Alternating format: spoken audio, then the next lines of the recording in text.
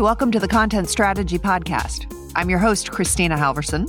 This podcast is brought to you by Brain Traffic. Brain Traffic is a content strategy consultancy headquartered in Minneapolis, Minnesota, and serving clients worldwide. Visit us online at braintraffic.com.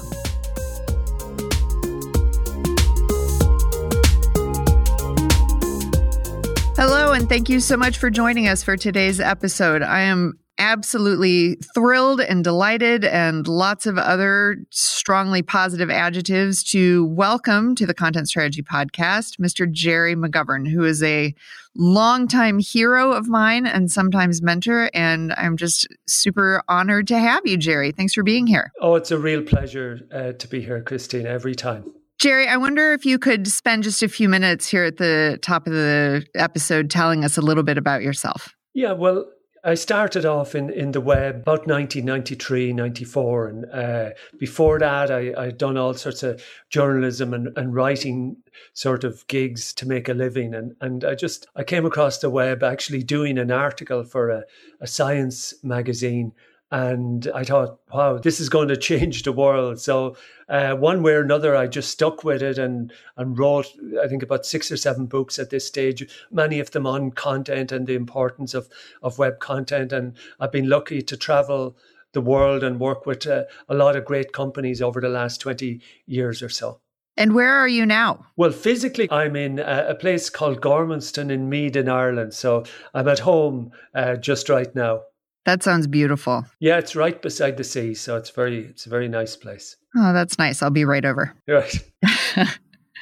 Gerry, what part of your kind of reputation in the content strategy community is that you are just so incredibly passionate about your topic du jour that every time you get on stage, it seems like you have as much energy as every other speaker all combined together.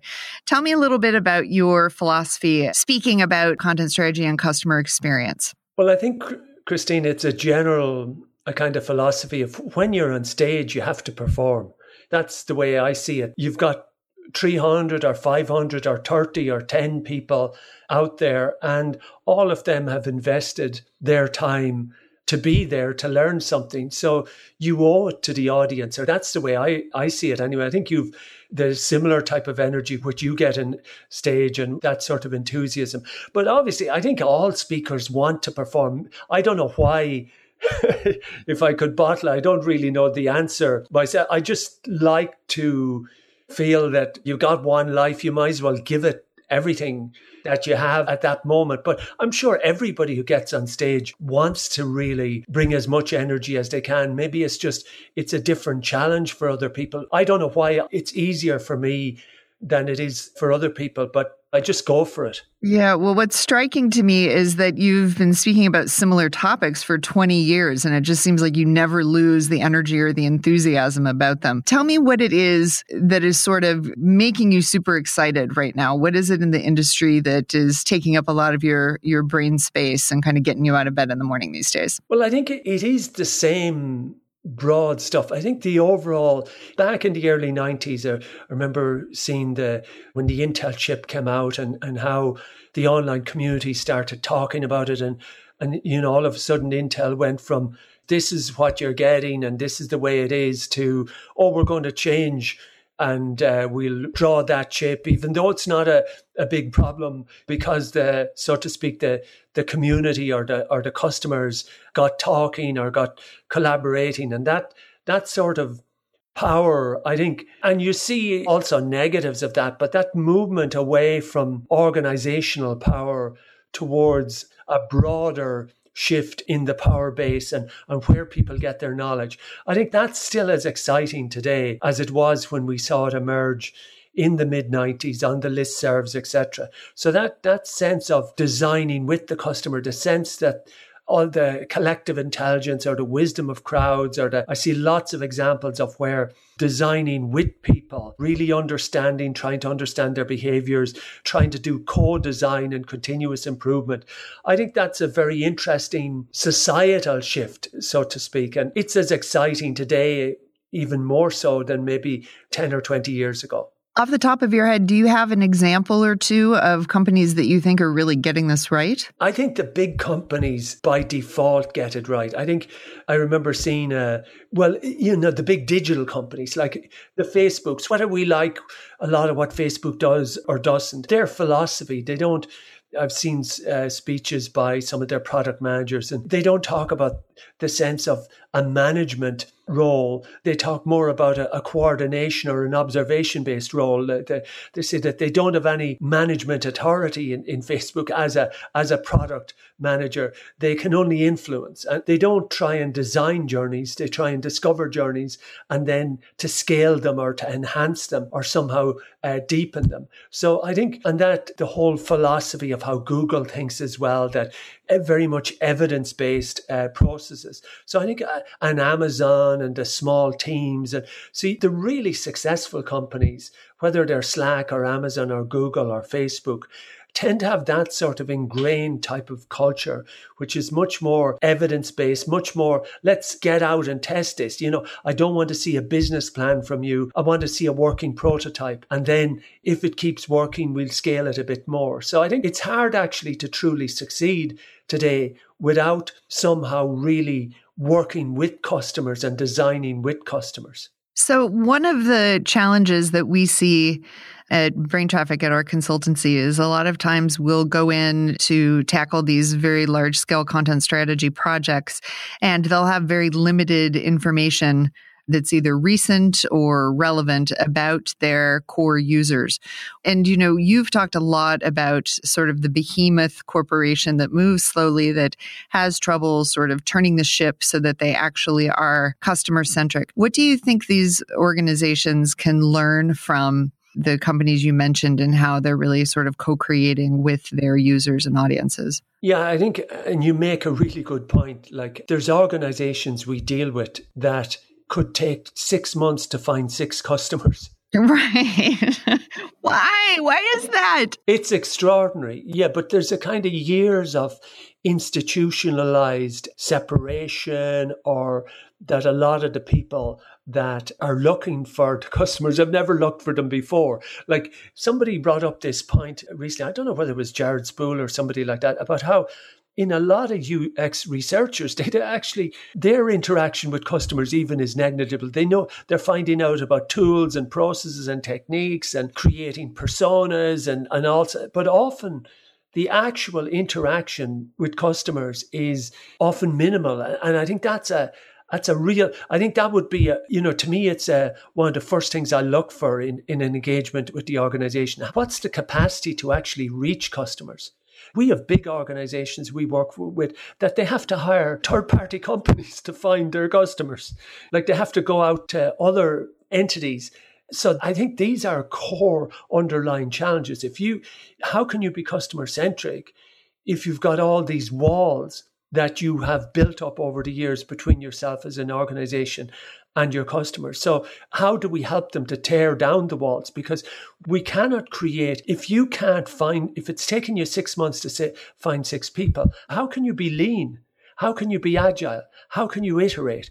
You can only iterate in 9-month cycles or something like that. So you need ways that you can get stuff out to customers, see how they're reacting, but move quickly. So working with organizations to say, how do we deal with this problem that you're not in touch with your customers and you can't find them? And actually what we find in some organizations is customers don't mind. They'll get back. They want to help. Other organizations, they just don't want to help the organization. And is that because of a history? Is that because they don't like the product? Why is it that your customers won't respond in the process? And I suppose these are deeper problems in a way, unfortunately, that we get asked to solve. But these are real underlying problems that organizations really need to look at themselves. That you haven't much of a future if you've got a big distance between yourselves and your customer. So one of the 101 processes is, how do we actually get more interaction with our customers? Is it building a panel? Panels aren't perfect because panels tend to be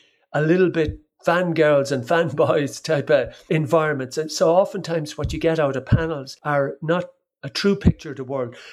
But a panel is better than nothing. I think fixing that problem, as you began here, about how do we get more customers in an interactive conversation on an ongoing basis is foundational to everything else that flows. If I'm a content strategist sitting in one of these organizations, even, I find that this is even a problem in very small organizations, that outside of the folks in sales or customer support, many times whose feedback is not solicited or taken seriously, that there still is a huge divide between what the customers want and are telling us and the kind of content that we're delivering. So if whether I'm a user experience designer or a writer or a marketing person or actually a content strategist sitting in an organization wanting to connect with customers, what would be a couple of first steps that I could take? Well, I think one of the most overlooked and neglected great sources in an awful lot of organizations is the service people,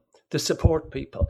You'd be amazed, well, you probably wouldn't, how undervalued the vast majority of support people are, how they'll do reports on problems that never get read, never get. It seems support is held in a great deal of contempt by typical organizations out there. Well, it's not sexy, right? No. And they have a great source, and they're usually only too willing to work with, because nobody asked them anything. Nobody asked their advice. So they're usually tremendously enthusiastic. So it's obviously the customers is more perfect, but if you can't get to them, at least get to the support people. But then if you start working with the support people and say, are there some mechanisms that we could introduce when you're dealing with a support call, that you might ask a final question? Hey, hopefully I've solved your problem, etc. Would you be interested in the future in maybe helping us make the environment better? They could gradually build up a list of people who said, yeah, okay, you've got my email address already, or whoever. So they can be, salespeople are very protective and very jealous. So it's often very difficult to get to customers through salespeople, because their customer list is their pension list, so to speak. That's their job security. They don't want to allow other parts of the organization access to their contact list. But support people want to solve people's problem. They don't have as a protective motive, so to speak. So I think working with the service and support department in so many other ways, hope maybe in a smaller organization you don't have one, but somebody's responding to complaints. And it's surprising, depending on how you deal with complaints, how you can turn a customer around, and how those sorts of people are sometimes the most active or potentially active in being able to contribute feedback on an ongoing basis. Say, kind of a bridge topic to that is top tasks. And I invoke the phrase top tasks approximately 200 times a day, whether it's within our own organization or talking to one of our clients. And you are really kind of the origin of that concept, and in fact have built a business and a methodology called Customer-Carewords around it. Can you kind of describe what top tasks are and why they're important when we're thinking about our content? Yeah, I think it's really all thinking in a way. It's refashioning focus and being a good editor. And that if you were a publisher 30 years ago or 20 years ago or 10 years, for every 300 manuscripts you'd only publish one of them. But the web, every manuscript gets published because it's digital, and it's kind of the floodgates that digital has opened up. There's just so much room on the internet. Yeah, it's endless. And sometimes we forget the basics. So it's really, there's nothing new in top tasks. It's a return to basic thinking about let's prioritize. I mean, if you've got 3 people, you can't manage a 10,000 page website. The basics, if you want quality, you got to be able to manage that quality. And the key element, I think, often what's missing is what Top Task tries to address is not just the top task, but what I call the tiny tasks, so that there's a hierarchy. Because most organizations agree, oh, that's important. And then they'll say, oh, but this other thing is important as well. So developing a kind of a league table of importance that says, well, this is what's super critical. This is what we really must focus on. Because if you're going to focus on those things, well, what do we stop focusing on? Or what is disrupting the actual journey? So we're doing a project at the moment for a big technology company, and we're testing key tasks around installation and configuration and getting started and those sorts of type of tasks. And what we're finding is that in the search results, etc., there are hundreds and hundreds of pages for questions in the communities that are tangential totally related to getting started into installation. But you can't find the installation guide because there's hundreds of these tiny little tasks using the word installation. And the actual core place where the really important stuff for installation is very difficult to find, even though it is the essential top task in the challenge, because it's been smothered by hundreds and thousands of references and to installation. So it's kind of getting that what really matters and what doesn't matter, what matters and what is disrupting the journey of what matters. So that sort of focus. And I know, as you say, the same challenges. Most organizations don't do it. They go through what I call the redesign is rehab cycle. Every 3 years, they say, we got to stop this behavior. It's like, giving a website to writers or communicators, like giving a pub to an alcoholic. And every 3 years you go into rehab. It's a redesign. We got to stop doing this. But we don't really address the core underlying behaviors that drive the production of the content. We just get an agency in and we do some night graphics but then we go back to the same behaviors in the process. And Top Task is a kind of a method or to try and address the behaviors that create these monstrously huge, unmanageable websites to begin with, and to change the behavior. Because if you change the behavior, I think then all the other things will begin to fit into place. And we're talking about changing the behavior of the folks who are actually creating the content and creating the requirements internally. Exactly. So I was with a big health entity there yesterday, and we were showing the results, and so people want to know about screening and vaccinations and diagnosis and prognosis and these sorts of things. These are the top tasks that emerging in this environment. And people said to me in the room, there was about 40 people in the room, they says, yeah, that's great, but I'm measured by, do I have a website? I'm measured by how much content have I produced? I'm measured by, do I have a Twitter account? Do I have an app? We measure, the behaviors are around measuring things and what we produce in the process. And the philosophy of the top task, or the ultimate end, is that you measure the consumption rather than the production. So you focus on those top tasks and you say, how able are people to get a diagnosis or to check a symptom or to find out how much this knee replacement will cost or how long they'll have to wait for this knee replacement if they go to the public hospital or they go private. These core questions that keep coming up. We don't have time to answer those. We have the big database of the answers, but we don't have time to actually properly put an interface on that database. And why don't you have time? Well, we're publishing hundreds of other pieces of content that nobody wants to read, but our manager says we have to publish them because that's how our manager is judged. By the media campaign, that I did some advertising, I created a subsite. So we got to shift the cultural and the behaviors which reward production and which make you feel as if you're important. The more things you have. We're dealing with a big organization today, and I'm sure you're finding a lot of times is that their search is absolutely terrible, right? It's absolutely terrible.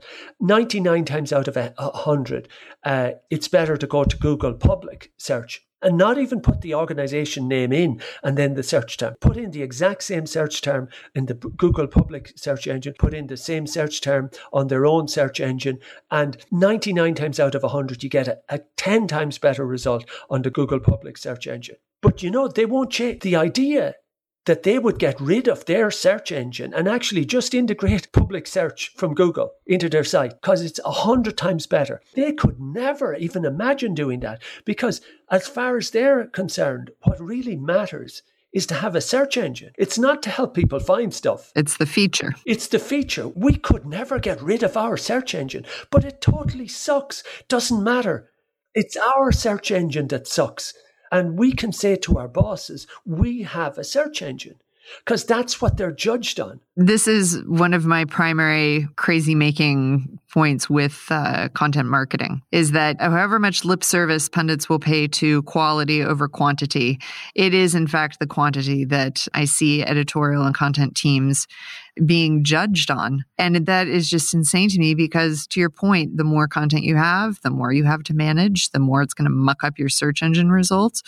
And you think that it's leadership's job to drive that kind of paradigm change? Well, I think, Kristina, if we don't change the metrics, because it comes down from leadership. Unfortunately, too many in leadership are way, way out of sync when it comes to digital. They just don't understand it. They don't get it, and they judge it in the wrong ways, and they want campaigns and pretty pictures. Like, we had a big storm in Ireland there a couple of weeks ago. It actually snowed. And I'm in Minnesota. Why is that funny?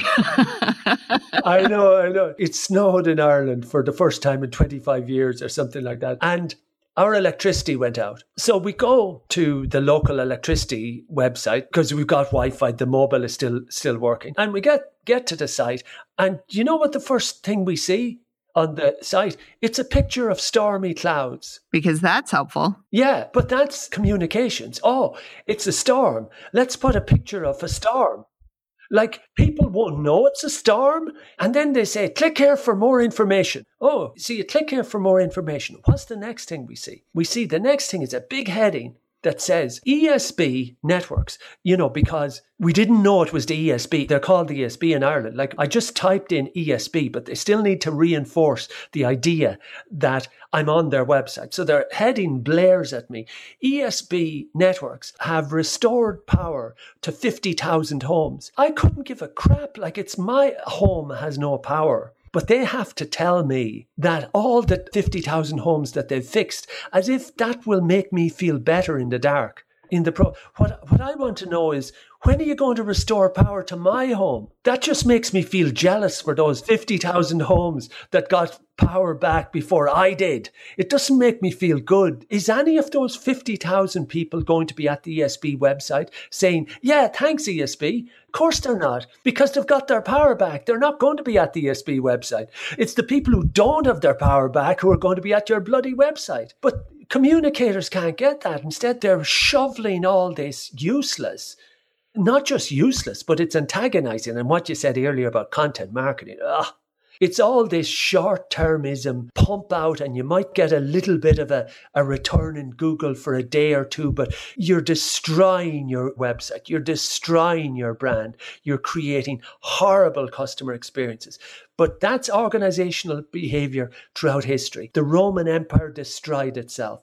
All the empires, the Egyptian empires, they all destroyed themselves. Organizations destroy themselves first. Then competitors walk in and take the customers away. So anti-behavior that is actually destructive of the organization is extremely common throughout history. And I think most content marketing is essentially destructive behavior of the organization's future. So we need rehab for content marketing. For sure. Actually be useful instead of producing crap all the time. Actually help people solve problems, which most of it doesn't. It's just high polite, sweet smelling stuff that has practically zero function other than maybe to spam Google for a week until Google gets clever. I've never heard the phrase short-termism before. I think I'm going to start invoking that. I don't know if that's a real word, but who knows? Oh, it is now. Yeah.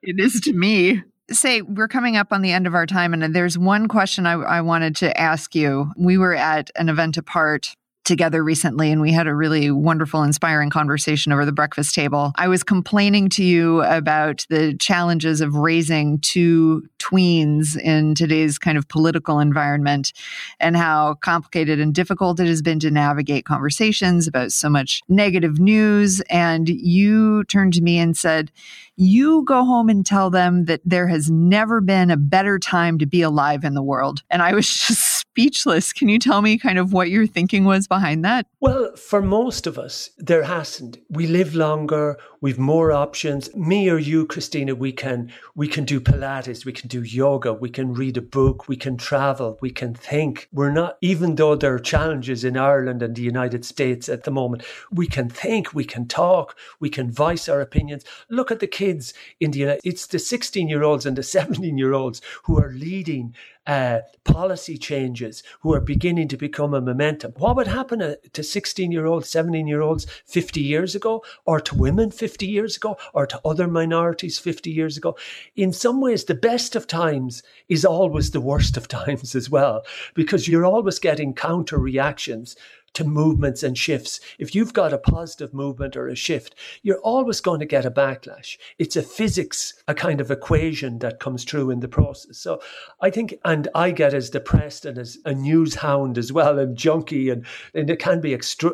But then you got to stand back and say, hey, generally speaking, if we look at the levels of violence in societies, the amount of wars, okay, there's terrible things, absolutely terrible things happening in the Middle East and Syria. But I think this is one of the few times there isn't a single war in the South American continent. War has been limited to a relatively narrow band on this planet of countries and regions. Now, it's still a terrible thing that it's happening, but broadly speaking, there's a broader awareness or global consciousness, I think, that has emerged. And I think young people have a capacity today to make change because they can connect with other young people. Wherever you can connect, you have the possibility for change. Wherever one and one and one and one and one becomes 10,000, that's powerful. And if anything that the web gives us, it's that potential power, and we should use it. I know it can be used negatively. It's a neutral capacity. But wherever you can create networks, you can create change. It's a real honor to be on it and speaking with you, Kristina. Gerry, you are a delight. Thank you so much for sharing your thoughts and your wisdom and your knowledge and your experience. As I said up front, it is just a complete honor to have you on the podcast, and you are welcome back anytime. That does it for this week's episode of the Content Strategy Podcast. I'm your host, Kristina Halverson. The Content Strategy Podcast is brought to you by Brain Traffic. Brain Traffic is a content strategy consultancy helping clients worldwide move from content chaos to sustainable business success. Visit us online at braintraffic.com. Thanks a lot. We'll see you next time.